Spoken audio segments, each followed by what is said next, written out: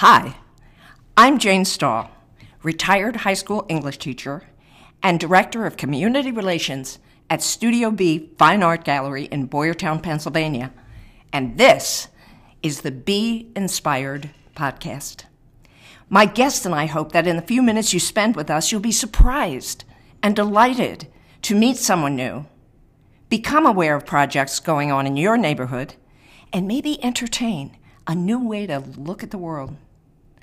Look, we all need to keep our spirits up in these challenging times, and I can't think of a better way to lift up our spirits than to meet interesting, passionate folks and learn about what they're doing to make life better for all of us. And so, join me now for the Be Inspired podcast.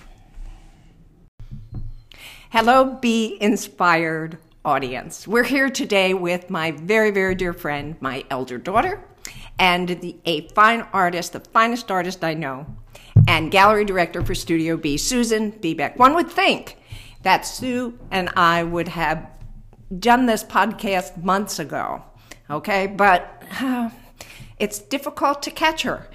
But I caught her today, and she's here talking with us here at Studio B for the Be Inspired podcast. Welcome, Sue. Thank you, Mom. There you go. Yes, we enjoy a really special relationship. And I would like to share with you some of the things perhaps that nobody knows who's connected with the gallery. And that is particularly how this place got started. Would you like to share the story, Sue? So the long story is, there was another artist at Goggleworks who was from Boyertown. Goggleworks is where I had my studio at the time, at that point for 3 years. And the two of us got to talking about arts in Boyertown, and I said to her, well, my real dream is to eventually, ride my bike down the hill and go to a gallery in Boyertown. And so she and I got talking, and at the time, Boyertown was suffering from the super Walmart that had moved in. And a lot of small shops were closed. There was vacancy everywhere. And so we went around, looked at lots of places, and we talked to a lot of people, and you were one of the people in the building we had at Boyertown, and other artists who we thought might want to be part of the thing to pay for the rent.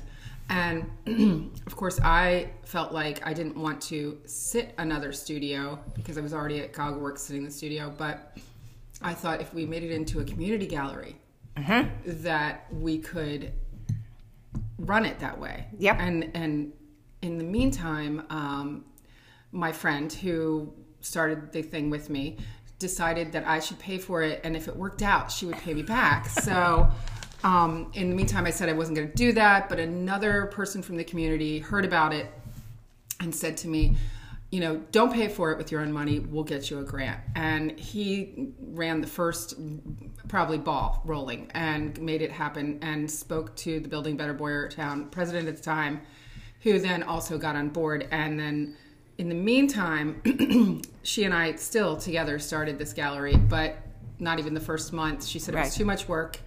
And not at 3 hours after I heard about that, you walked in the door, and I thought, yes. And I knew right away I was going to say to you, even before she left, this should be the home for your Arts and Activities Alliance, which was what you had already started about 2 years before. Yep. So, and that's how I knew you from that. Yep. So, Yep. Yeah. It was so much, I felt so bad, but understood that your friend had what? A kindergartner and a senior and was back teaching to her. Full time. It is hard work. Yep. Oh my God. And I thought we already had the grant money, and Charles Haddad, who's our patriarch, had really been behind the project, and I couldn't let him down either. Mm-hmm. So this is my memory. Yep. I recall saying to you, okay, I will work with you here. I will do whatever needs to be done until you find somebody else. Yeah. It's 13 years later, but I just love it. It gives me a chance to be creative. It gives me a chance to be social. And of course, our friendship has developed into something really special. I don't want to do it if you don't want to do it. Same. But tell me, Sue, what is it about having your own gallery? How is that satisfying for you? Well, you know, my goal when I got thinking about having a gallery was I noticed a lot of artists don't know how to promote themselves. And I noticed this mostly in myself. I don't like to talk about myself, my own art. And I feel like if you don't see it, then why can't you see it? Don't buy it. But anyway, but then eventually, you know, I realized that all artists needed help. In my previous life, before, you know, I had my daughter and really was working hard back then, I was a graphic artist, graphic designer, and I did all this promotional work. And I still, to this day, have the infection of needing to play with the Macintosh computer and whatever software comes out available. But that was what led me to think, I can do this. I can help other artists promote themselves and, you know, get their work up. And if we have it as a community gallery and the community has some ownership in this space, then they will be here for the part that I don't want to be, which was after we close from the opening and until we get here for the next show, which is the sitting at the gallery, which is the hard part, I think, because you're just waiting. And I'm really bad at waiting. I'm impatient, so. Right. So has this interfered with your artistic life? It has and hasn't. Like, there are days when I feel like I don't have control of my own life, and, you know, other things in life would maybe got that happening, but then, you know, you're like, what can I get rid of? And then some days I want to do that. But honestly, I feel like, you know, everybody thinks all the famous actors know each other and all the musicians know each other, but really the artists all know each other. We actually do, but they don't. But we actually all know each other, and we follow each other, and they're our real family and the people who we are kinship with and that we understand. Yep. And so having this place and the Gogglworks as my two places I see family is a wonderful thing. And I watch you as the artists come in to bring their work during our intake days, and I watch you during openings, and you are having such a good time watching your friends, watching your families shine during these openings and so forth. And it's just a beautiful thing to see. Right, because you know how they feel. Yeah. You know, there's something about when you create a piece of art, which, I mean, let's face it, it's not going to save a life. It's like a diamond, you know, it's invaluable and yet useless to some degree in some ways, but brings joy. And if something is bringing joy, then that's good. Yeah. That's how I feel about art. And so I'd like to think that we need to cut. I don't know what that was. So we're back again. We had a little interruption there, but we're back again. I want to move on to a different topic. Where do you come up with these themes for our shows? Because folks seem to follow the themes that you invent in other galleries around the area. So where do the ideas come from? That's weird. Well, sometimes it's stuff that I want to create.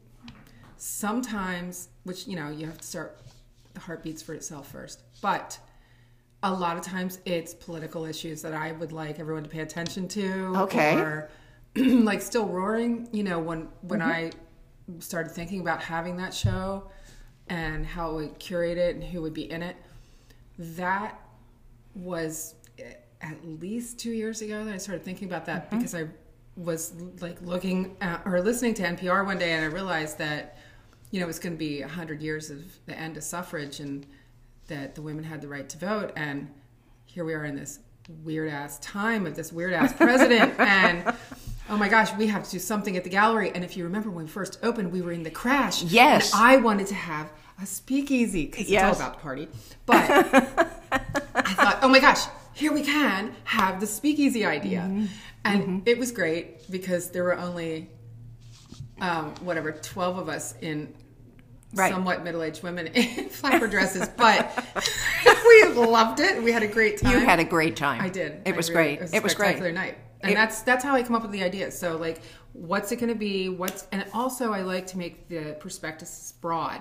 Yeah. Because we don't always create artists sometimes are like every day, and it's my New Year's resolution right now to make a painting a day, but life gets in the way so easily, especially if you're a woman, I think, because we carry a heavier load right now. We're learning and taken care of and whatever. But so that is the thing is, it's something that you might be able to pull out of your portfolio. Right. So I like to make it broad and easy for everyone to understand. And you like to make it easy for people to participate. Yes. Yeah. I do, because I don't really believe that there is such a thing as someone who is pretending to be an artist. If you've created a painting, you're an artist. That's how it is. No one can take it away from you. It's like a degree. If you've made a painting, you've made a work of art. Doesn't matter if only you like it. One person does. Yeah. So art is art. That leads me into a question I hadn't even thought about asking. Do you create work to sell? Or do you create work to create work? So I think when I was younger, I was making things that people thought would sell.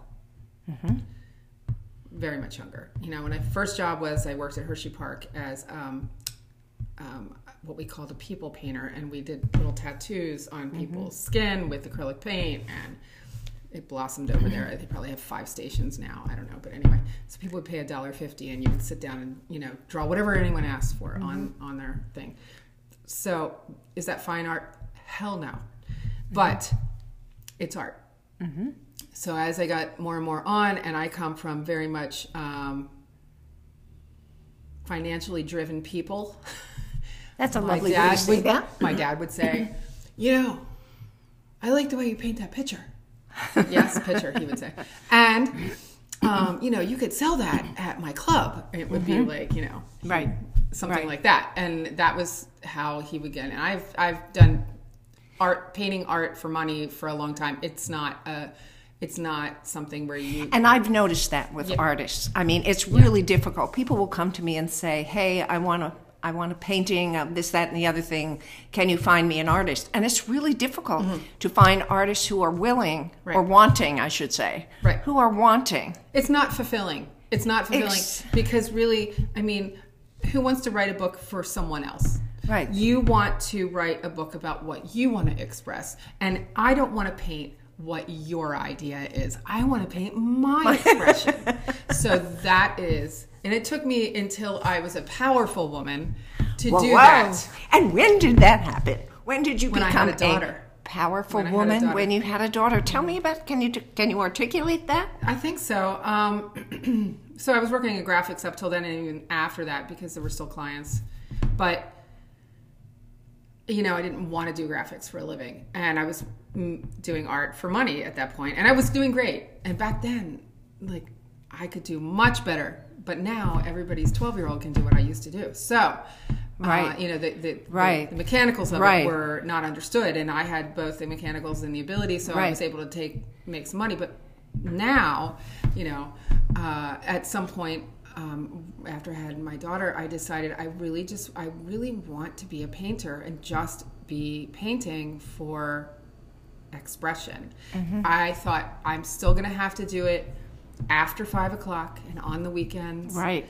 But even when I was working in graphics, I mean, I would work 60 hours a week, and then, I would stare at the television from Friday night till Sunday night, and, go back to the screen on Monday morning. So it's very difficult to pull any expression out of yourself at that time. And anyone with a full-time job can say that. But I think that at some point, my husband, who is my biggest supporter and hugest fan, realized that I needed a little more time to do that, and I went back to school and changed my original major from design to fine art at Kutztown, and went over there and fell back in with my regular family and found my other artists, and and I started waking up. And excellent. Yeah, so that's when I started to find at least my medium, and I didn't have a voice yet, but I definitely knew I was on the right path. Okay, so you found your medium, and yet what I see in you is so much multimedia. And you've described yourself as an art supplies junkie. Because I am. Yeah, and so do you identify a particular medium?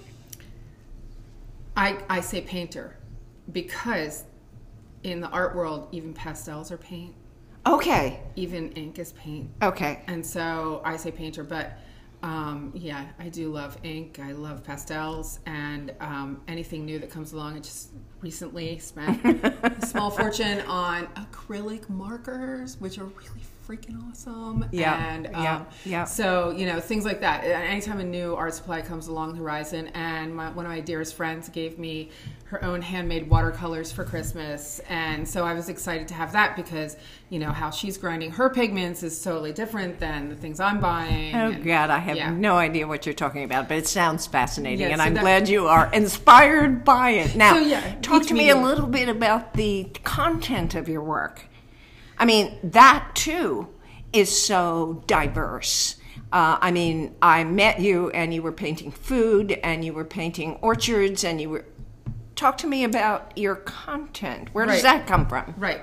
So I actually don't think any one artist owns any content, even though some artists will latch on to something they did really well with and just paint it over and over again. It's great and can succeed with that. But I was listening to a designer speak once back when I was doing graphics, and the designer person was talking about, it was an interior designer, and she said, when I don't know what to do, I look at food.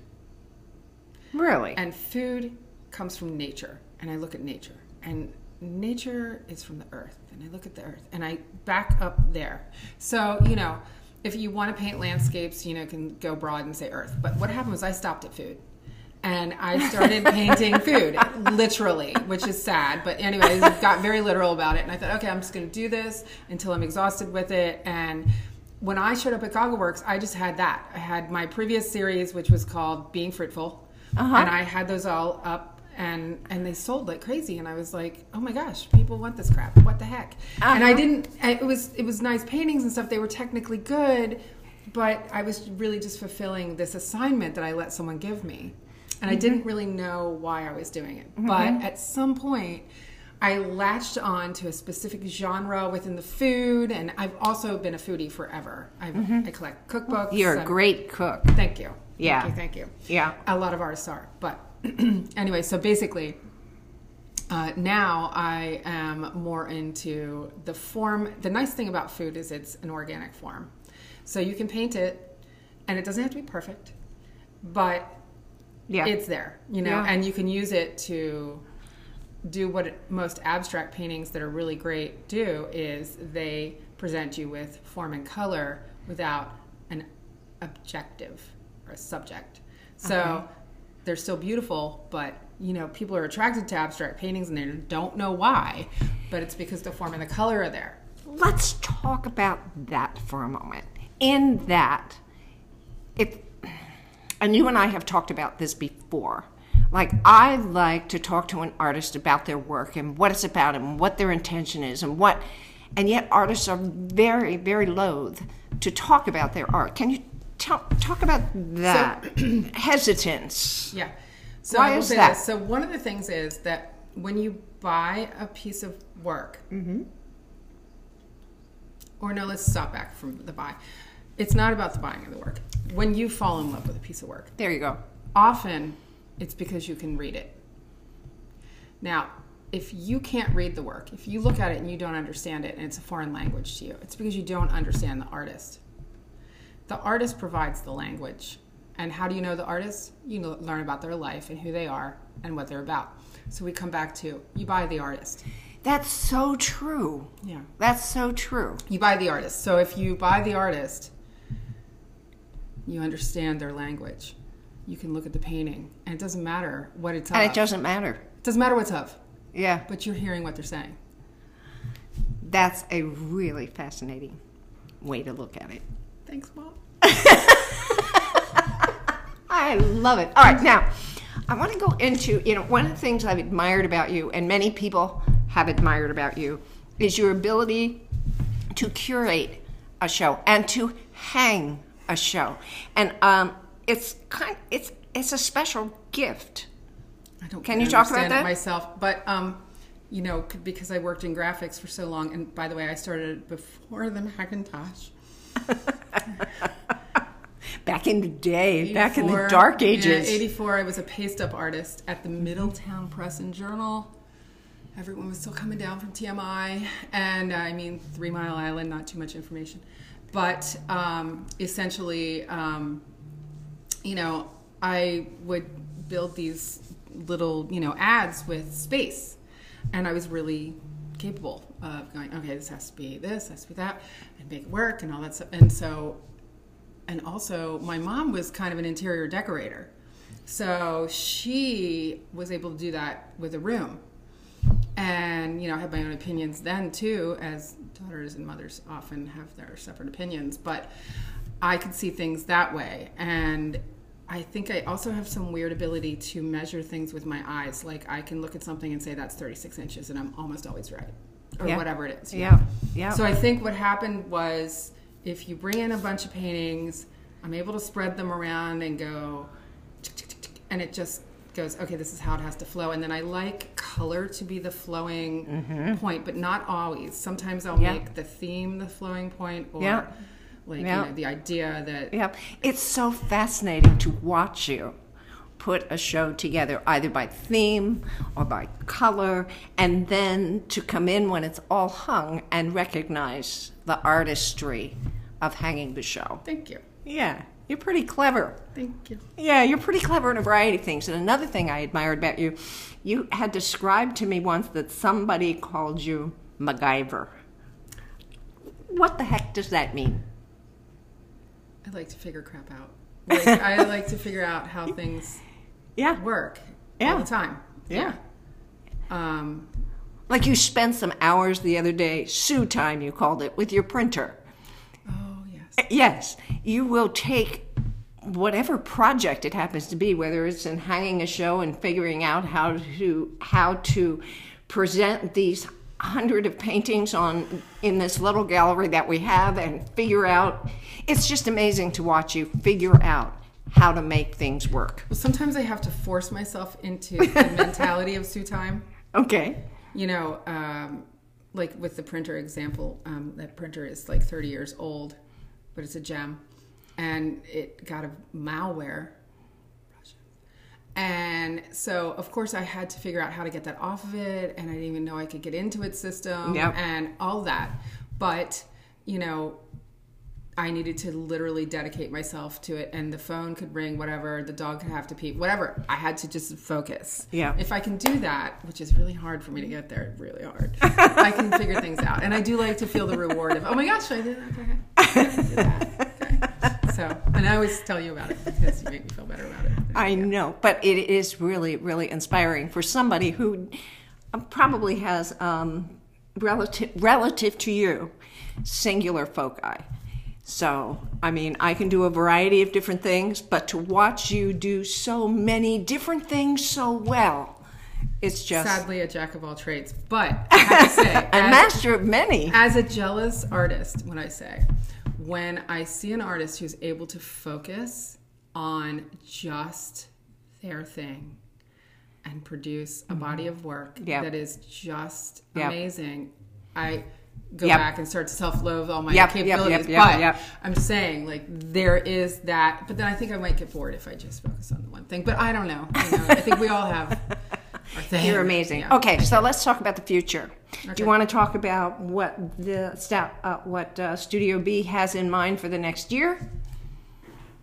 Well, we do have the New World exhibit, and it's called New Day. No, what do we call it? Brand new day, whole new world. Yes, something like that. Yeah. So, I'm trying to wake up from the lull of COVID that we've been in and help everyone else do it too. Because in the beginning of COVID, I really had a hard time creating work, and I really had a hard time coming up with.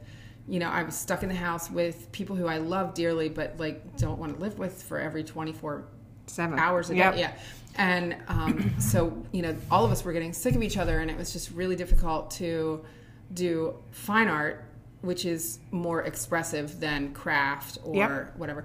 So what I did was I renovated the bathrooms, and I threw things out and went to Goodwill a lot and all that sort of stuff. And then finally, when I got to a place where I wanted to create work, I went and got another studio back at GoggleWorks. Yep. Because I needed to be. You needed in a to be with your space. family. Yes, and be in a space. Yeah. Yeah. Yep. And need to have, as Virginia Woolf calls it, a room of your own. Exactly. Love her. Yep. Yeah. Yeah. Yeah. I come here Yes. to Studio B. Exactly. You know, when I just need to be Jane. Yes. Yeah. Is your And nobody else. Yeah, yeah. Yeah. Exactly. So it's a really good thing. Okay. So maybe you have some thoughts about this and maybe you haven't. But where do you see yourself in 5 years? I hate that question. I think it's rude. Sorry. It's okay. It's my favorite to Love ask. You. Yeah, I know other people who ask that question too. And, 5 years is a long time away in this life. Mm-hmm. And I see myself at 60 because I'm 55. That's where I see myself. Okay. Shit. Okay. Good enough. Good enough. Good enough. So here we are with Susan B. Beck, my very, very dear friend and an extraordinary artist and gallery director and all sorts of and interior decorator and baker and cook. And I am always in awe of all the many things you do, and I am so Same. happy we are friends. Same. Thank you so Agreed much for completely. joining us Love you. in the Be Inspired podcast. And I know you have many places to go and things to do, so we'll let you go. Thanks so much for Jane. joining us. Thank you so much. Feel all the same to you. Take care. Bye now.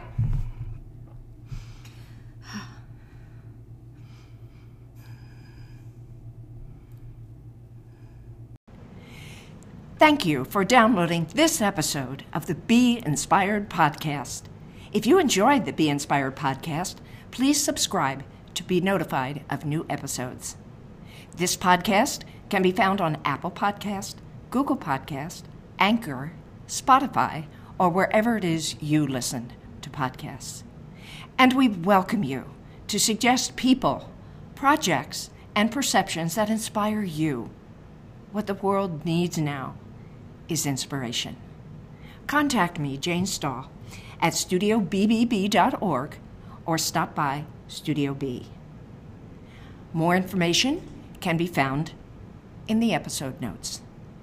We are eager to meet you and learn what it is you love.